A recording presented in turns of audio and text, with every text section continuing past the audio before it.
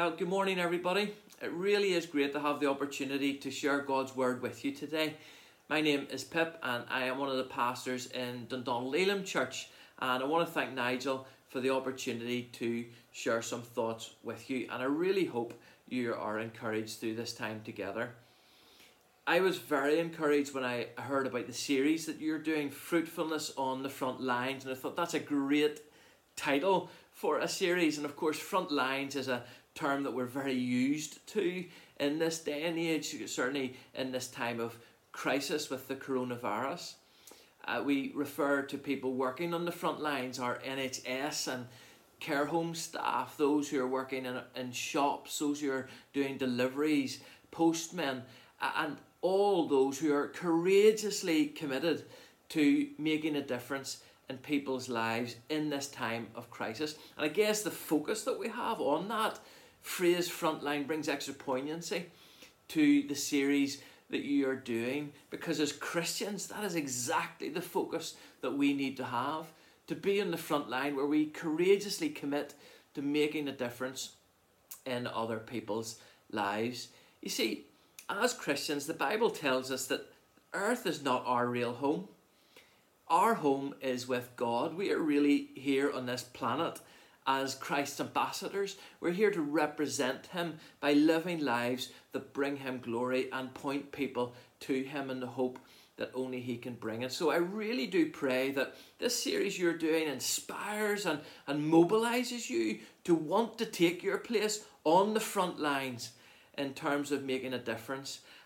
Because whether we're in lockdown or not, whether we are in sickness or in health, whether we are in poverty or in wealth, whatever our circumstances, the deep desire in our hearts should be that we want to live lives for God's glory and that we courageously commit to that. Today we are thinking about modelling godly character and doing that on the front lines. And the scripture that was read for us was Galatians chapter 5, verses 13 through to 26. It's a passage on what is called the fruit of the Holy Spirit.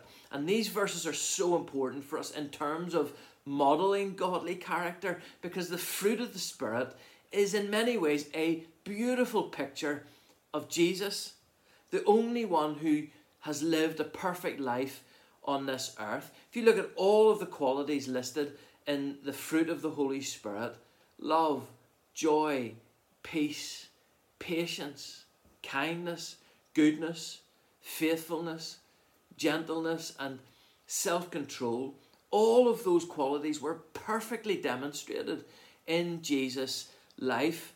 However, why this scripture is really important for fruitfulness on the front lines is because being on the front line should look like something.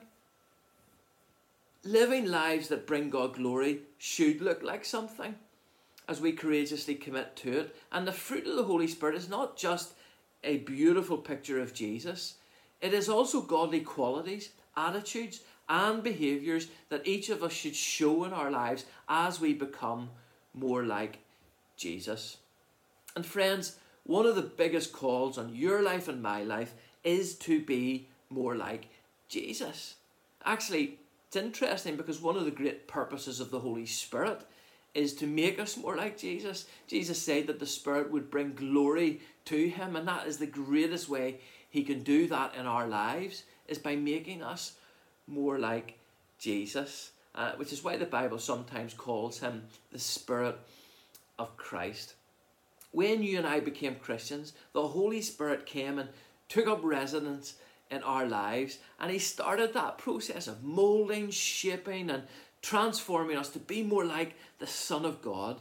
The fruit of the Spirit is this beautiful picture of Jesus, but also godly qualities, attitudes, and behaviours that we should show in our lives. And for the next few minutes, what I want to do is think a little bit more about why the fruit of the Spirit is important, and then also challenge us to courageously commit to take our place on the front line of bringing God glory in our lives. So, why is the fruit of the Spirit important?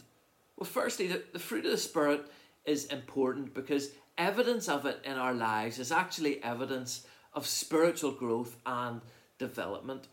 As we grow in God, so also will this fruit grow in our lives. It is evidence of the Christian's transformed and transforming life. If we want to know how we are maturing in God, well, what we need to do is look and see if these qualities are being lived out in our lives. Notice that the scripture refers to them as the fruit, not the fruits of the Holy Spirit. It is singular, one fruit with many different qualities, and that's important. It's not individual fruits for us to pick or choose which ones we like the best. All of this fruit should be demonstrated in our lives as we become more like Jesus Christ. Singular fruit with many qualities, and evidence of it is evidence of spiritual growth and development. Another reason why this fruit is so important is because it will make a difference in other people's lives. Of that there is no doubt. The whole idea behind this series is fruitfulness, that making our lives count, making a difference in the world we live. And the fruit of the Spirit will make a difference in people's lives. Sometimes people wonder, what is the difference between a Christian who is loving, joyful and peaceful and so on, and a non-Christian who is loving, joyful, peaceful and so on? And I want to say that there is a difference between natural and spiritual qualities. Spiritual qualities, like the fruit of the Holy Spirit, make a spiritual impact. And if we want to see transformation come in this world, well, it needs a spiritual impact. And the fruit of the Spirit can transform, because what we are doing by showing it in our lives is demonstrating on the front line the qualities of Jesus Christ, the only one who can bring hope, joy and peace into the world we live. So people seeing Jesus in our lives, Christ in us, the hope of glory, is fundamentally important to our fruitfulness on the front line, because He is the only way, He is the only truth, and He is the only life. Jesus is the only way to the Father. So people need to see Jesus in us. And also the Bible tells us that the world loves the darkness more than it loves the light. So how can we convince people to leave the darkness that they love? Well, we won't do that through our best natural efforts, nor will we do it by living out the sinful qualities that are listed in Galatians 5. One of the big reasons people give for not being a Christian or becoming a Christian is because they think we're all hypocrites. And in many respects we are all hypocrites, because none of us are perfect. But you know what people mean when they say that. They know of a Christian who says one thing but lives something which is completely different. And we should never want to be like that. And we should also never want to be the chameleon Christian, where we just blend in with the world and the background of the world. Being on the front line should look like something, and it should show Jesus in our lives in a positive and a contagious way. Make no doubts about it, friends. When people know we're Christians, they will watch and scrutinise our lives. Reaching this world, it's not just about preaching a message. It has got so much to do with how we live, and showing this fruit will give us credibility and also a platform to be able to share the good news of God's love.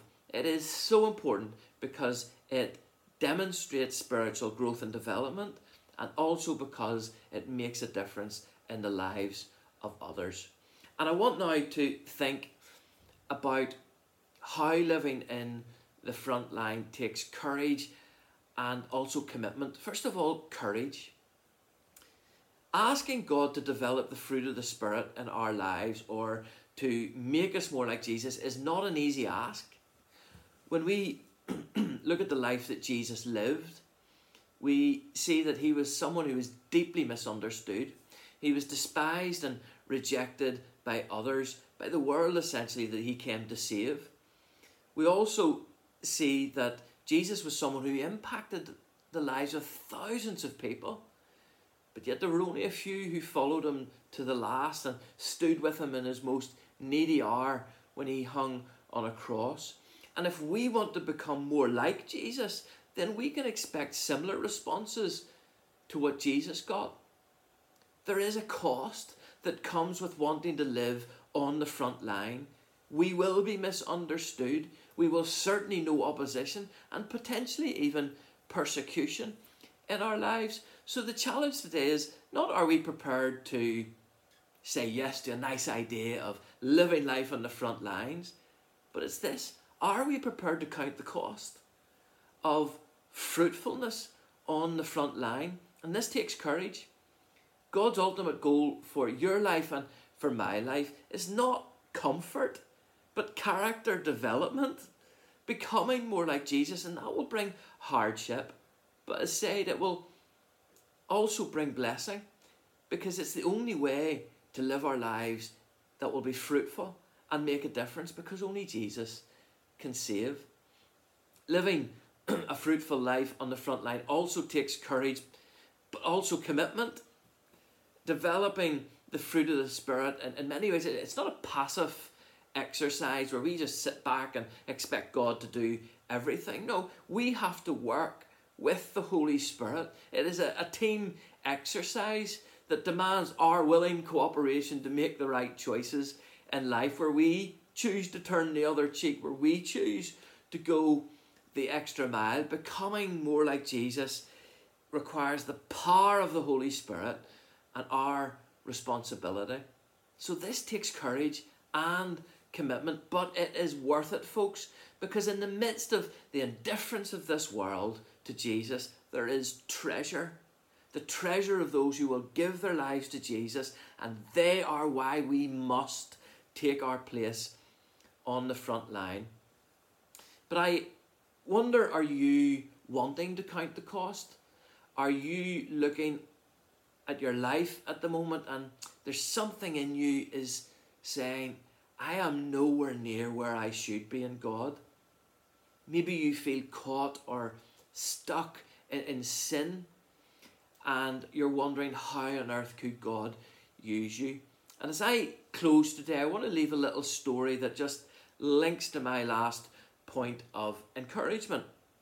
I remember hearing the story of an elephant in a zoo that was thought to be a vicious elephant, and as a result he had to stand in chains.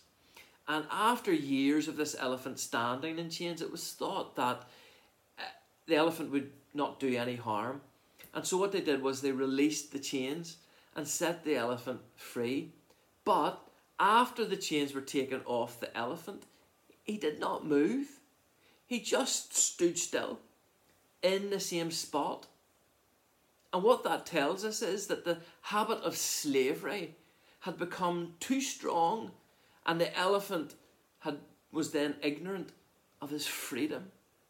The habit of slavery had become too strong, and the elephant was ignorant of his slavery. And my friends, Galatians 5 verse 1 says, it was for freedom that Christ has set us free. But sometimes the slavery we feel to sin can make us ignorant of our freedom. Jesus Christ died to set us free. And yes, whilst this picture is this scripture is a beautiful picture of Jesus Christ, it is also a frustrating picture, because it reminds us of what often lacks in our lives. And Paul in this chapter highlights the daily struggle that we're all too familiar with between our sinful nature and also the Holy Spirit, who wants to make us more like Jesus. Jesus Christ died to set us free, and I am so glad that I can finish today with this encouragement, because one of the great themes of Galatians is the grace of God that loves and accepts us exactly the way we are. None of us are perfect. We will not be fully like Jesus this side of heaven. That is the ultimate reality that awaits all of us. But for now, we are works in progress. And like the growth of any fruit, that takes time.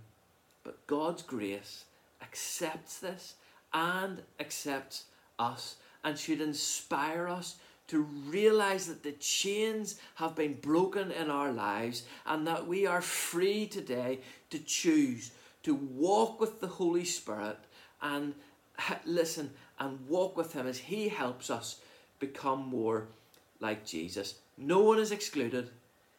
God's grace frees us to be the people we should be, a people more like Jesus. Fruitfulness on the front line. Amen. Can we courageously commit today to place our lives back into God's hands? The fruit of the Spirit is a picture of Jesus, but also godly qualities, attitudes and behaviours we should show in our lives. May God's grace free and inspire us, all of us, to rise up today and take our place in the front line as we live out fruitful lives for his glory. Maybe we could just close with a word of prayer.